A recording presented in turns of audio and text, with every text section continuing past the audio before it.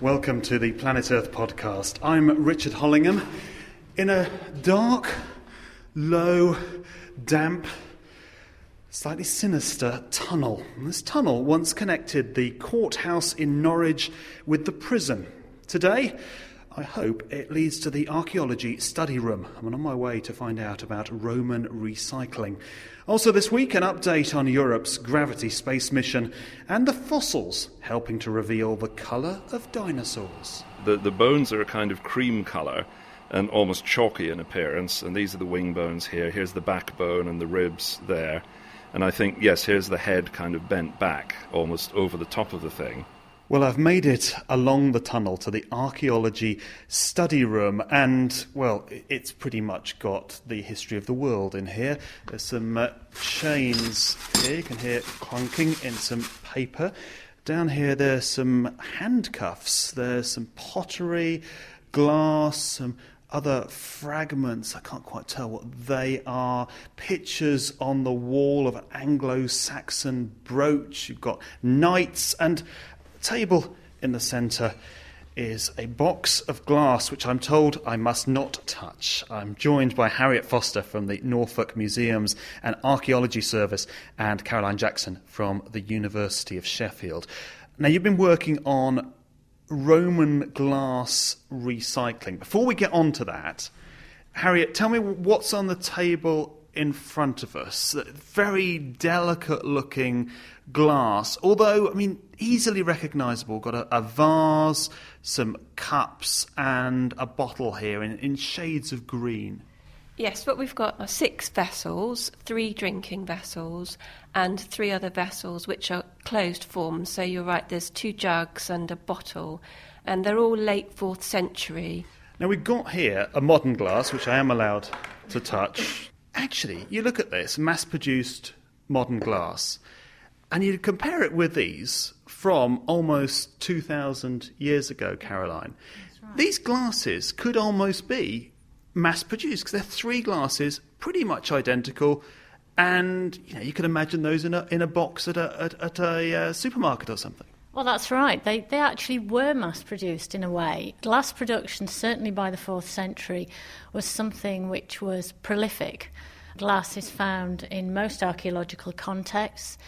It's all blown glass. This is something which came in, certainly in the Roman period. The Romans are said to have developed and invented glass blowing, something that perhaps wasn't around in earlier periods. So to produce the glass by blowing is very rapid, it's very quick, and it's a very easy technique once you've mastered it. So you can produce many, many vessels from a small amount of glass, and this is why these have such thin walls as well, because they're blown.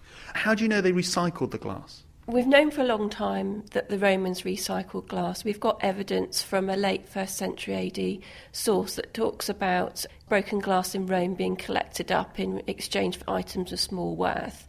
And there's archaeological evidence for glass recycling, so we find the equivalent of bottle banks. So what did you do then? We took a lot of material from about 20 sites in Britain and analysed them chemically to see if we could see anything within the compositions which might give us an indication that recycling was taking place. And the results of that were quite surprising. Mm-hmm. They were surprising because of the amount of recycling that we found that was going on. A significant proportion of the assemblage that we looked at, which was over 500 samples, suggested to us that the glass was being recycled in quite large amounts. And that was interesting because it throws up more questions about, well, what does that mean about the supply of glass to the province at the time? Was glass being recycled because there weren't fresh supplies available, or is it something else? Have you got any ideas why this might have been going on? By the late 3rd and 4th century, the Roman Empire is starting to change. The large industrial complexes that you see are starting to decline. There are political events going on which are making the empire start to certainly not, it's not expanding anymore, and it's perhaps starting to contract. And I mean, if you think about the withdrawal in the 4th, 5th century out of Britain. It's all part of the same thing, and I think trade is starting to contract. Now, we don't know exactly what was happening with supplies of glass because we don't have any archaeological evidence at this point that is published where we know glass was being produced. So we can't say this factory stopped and maybe that factory started, but we can say that it looks as though that supply of raw glass is starting to decline because there is a greater proportion of recycled glass that you can see in the chemical fingerprint. So the recycling is showing a greater mix of glasses. We've got elements in there which can only come from mixing, that can't have come from the raw materials. So we know that a very large proportion of the glass is being recycled. And that's not just for the common forms and the common colours. Even the sort of more high-status, colourless glass, which is always thought of as something which is reserved for perhaps more specialised vessels, even that is showing evidence of large-scale recycling. So it's going on throughout the glass industry. OK, so you're learning about the glass, but you can also, by using the glass, tell a lot about how the society was changing as well. Well, that's archaeology. That's what we do. The glass is a really interesting material, but it's only interesting in what it tells us about the people who were making it and consuming it. In the same way as we look at any archaeological material, it's there for a purpose. It's there to tell us about people, the individual and society. Caroline and Harriet, thank you both very much. Now, here's a question. What colour are dinosaurs? How do we know they weren't pink with blue stripes or purple with orange spots? It's a question that's bothered paleontologists since the creatures were first discovered.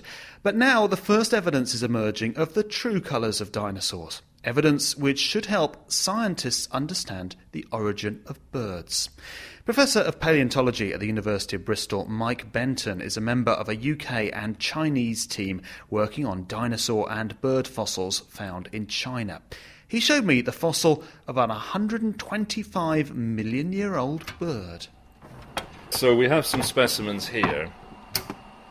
So you're opening a locked cabinet and pulling out a drawer here. Now this is an astonishing this sample fits in specimen. about the palm of your hand. Yes, palm of my hand, and this is a complete little bird. So it does look like a crushed skeleton of a bird. Yes, and you can see that the bones are a kind of cream colour and almost chalky in appearance, and these are the wing bones here. Here's the backbone and the ribs there. And I think, yes, here's the head kind of bent back, almost over the top of the thing. And around it is a halo of fluffy, bluey-grey material, which are traces of the feathers. And you can see at the edges they become wispy. And so we were then focusing on this dark grey material, which is obviously remnants of soft tissue. It is coloured. There are different shades of brown and grey. Can you say that they were the colours of the feathers then? No, I think that's been the question so far. There are many fossil birds and now many fossil dinosaurs with rather obvious feathers around the edge. And nobody can deny that they're feathers because in many cases they have the detail of a wing feather with a quill up the middle and the branching barbs at the side. Others, like these ones here, are the sort of wispy down feathers, as we would call them, that cover the whole body area and the base of the wings, and are there mainly for insulation. But as you look at them, the differences in tone, the different shades of grey, you would be foolish to try and interpret those as original colour. So you've got some of the samples that you put under the electron microscope. We can hear this electron microscope buzzing away behind us. If we look at the screen here, you've got one of the images when you're zooming in to sort of micron level, so this level scale here. Is 2 microns. And it's almost like a series of little rugby balls all jammed together. Yes, they're sort of arranged higgledy-piggledy. You can't see particular rows. So these little structures, judging by their shape and size, we're pretty certain that these are what are called melanosomes. Melanosomes in feathers of modern birds are introduced at the very early embryonic stage of the feather, as it sprouts from the skin. And they come from the skin itself. So melanin is a well-known chemical that occurs throughout almost all organisms.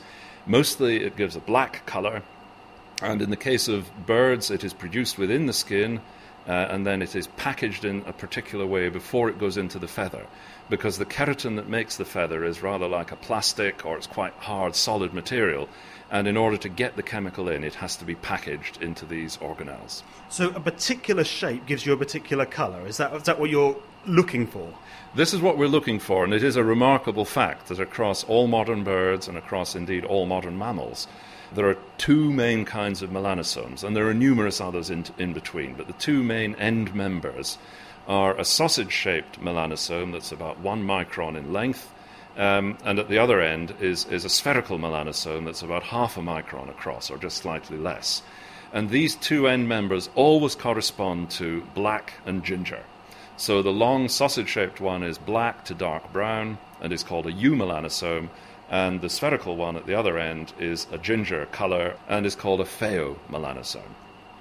So let's zoom back out from these samples you've got at the micron level under the electron microscope to this dinosaur bird. What does it look like?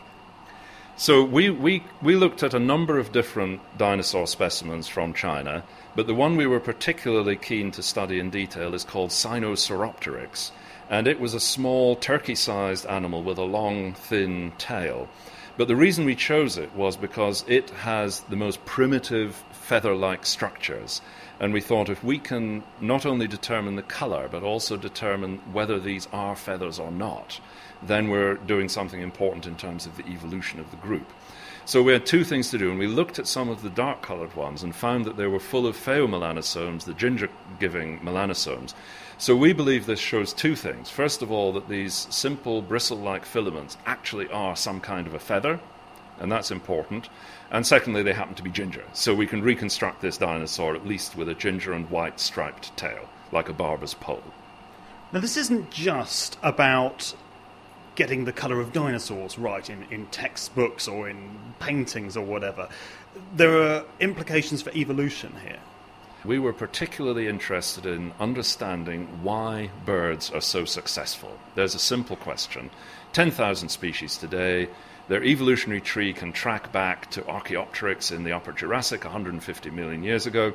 It's very important in terms of us understanding how a reptilian scale, as would have been present in dinosaurs and as we see in lizards and crocodiles today, how a reptilian scale can become a feather, because, of course, feathers must be crucial to the success of birds, and therefore to tease that apart is quite important. Mike Benton from the University of Bristol, and you can see a picture of the dinosaur on the Planet Earth online website. Put the words colour and dinosaur into the search box, but don't forget colour is spelt the British, the proper way, with a U. Also on the website you'll find research news on how warm summers can slow down the advance of glaciers, shellfish hearing, and the advantages for conservation of promiscuity.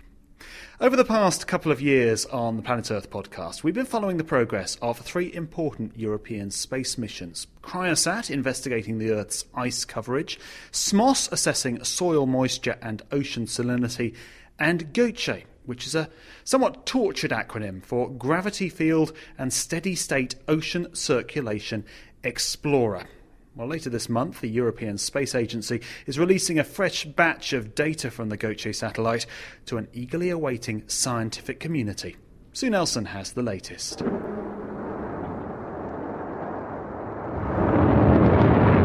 Launched in March 2009, GOCE's aim is to help scientists understand how ocean circulation moves energy around our planet. The latest information from the satellite adds up to 6 months' worth of data, with the first 3 months already producing results. Helen Snaith from the National Oceanography Centre, Southampton. They've been generating new gravity fields, better estimations of what the gravity field looks like, and the oceanographers have started to use those gravity fields to determine ocean currents. And in December at the American Geophysical Union, a map was produced that has never been seen before, and that was purely from GOCE data. From GOCE data, actually in combination with satellite altimeter data, because we need the two to get the ocean currents. We have a map of the ocean currents purely from satellite data that shows a lot more detail than we've managed to see from this kind of map before. We now have the kind of detail in where the ocean currents are that we've only been able to get in a few locations using in situ measurements before. The map, produced by the University of Newcastle and available on the Planet Earth online website, portrays the world's landmasses in black silhouette on top of rainbow-coloured seas and oceans. On these oceans are black lines resembling the pressure bars on a weather map. They're exactly like the pressure lines that you see on a weather map. They're actually the height of the sea surface. They represent lines where the currents will run along these black lines in the same way that the wind will blow round the pressure lines on a weather map. And on this map, the blue areas are where the sea surface height is fairly low, and the red areas are where it's quite high. And where the black lines are very close together, that's where we get very strong ocean currents. One such collection of close black lines off Florida turns eastwards across the Atlantic and clearly represents the Gulf Stream. And the map shows the currents and the circulation that helps to control our climate in Europe. But it's the new data that is causing the most interest. There are some areas of the ocean where this map is particularly important. In the Gulf Stream, we take quite a lot of in situ measurements with ships and with buoys because they're very important to us. But in areas like the middle of the Pacific, which is a massive area, we simply can't hope to get the in situ measurements. And we can start to see in this map far more detail of how the ocean currents, how the circulation is affected by islands. This is the kind of information that we're really trying to capture using Gautier, because that's the small scale of features that we haven't been able to get from other gravity field measurements on a global scale. Now, the colour scale beneath it goes from minus 1.4 metres to plus 1.4 metres, so just under a 3 metre difference there. And what does this difference of 3 metres stand for? This is actually the change in the sea surface height that is caused purely by ocean currents. Where you have an ocean current, you will have a high sea surface height on one side and a low sea surface height on the other. So this is a physical difference in the height of the sea surface. And what's the difference between that, this sort of plus or minus 1.4 metres, and the effect of gravity on the sea surface? This change in height from the ocean currents effectively sits on top of the shape of the sea surface that's controlled by gravity. And that shape has height differences from about minus 100 metres to plus 100 metres. So much, much bigger. I mean, that I find that almost hard to believe, because when you think of the sea, you think of it as being flat, consistent, not something that could vary. Its surface could vary by hundreds of metres. Yep, that's right. When you look at the surface of the ocean, the surface of the sea, it looks flat. The changes aren't on the kind of scale that you can see by looking out and by standing out on a cliff and looking at the surface of the ocean. But the changes, for example, from the middle of the South Pacific to just north of Australia, so over several thousand kilometres, the height of the ocean surface changes by 150 to 200 metres. The gravity field controls the shape of the sea surface to a huge extent. Helen Snaith from the National Oceanography Centre ending Sue Nelson's report on the Gautier satellite. And next time, Sue will be updating us on SMOS. One is charged with the Roman lines. I've come through now to the Castle Museum in Norwich, into the Roman Gallery, where Boadicea is taking on the Romans behind me. And in front of me, a series of shelves with some more Roman glass. And Caroline Jackson from the University of Sheffield is still with me. Now, it's not the intricate glass here that gets you excited. It's not the beautiful blue at the back. It's the chunky greenish glass sitting on the shelf at the front. That's right. These are utilitarian bottles. They're mass-produced, they're blown into moulds, and they're important because they are used for and consumed for what they contain, not because of the glass. So it tells us a little bit about what was moving about in the Roman Empire. These glasses were, like milk bottles were up to fairly recently, reused. So the contents were consumed, the glasses were washed and then refilled and then retransported en masse. They're square, so they fit together very nicely. You can move them by land and you can move them by sea. The idea really is that nothing much has changed. Not really, no. We've been doing exactly the same up to fairly recently. And if you think about what we're doing now, people are being encouraged to reuse glass vessels. And that's what's going on in the Roman period. Well, Caroline, thank you very much. And that's the Planet Earth podcast. All our past editions are available on the Planet Earth online website, and you can get in touch with us via the Planet Earth online Facebook page, where you'll also find pictures of the glass we've been talking about today and videos. Next time, Sue's off to see a big dish in Hampshire. I'm Richard Hollingham. Thanks for listening.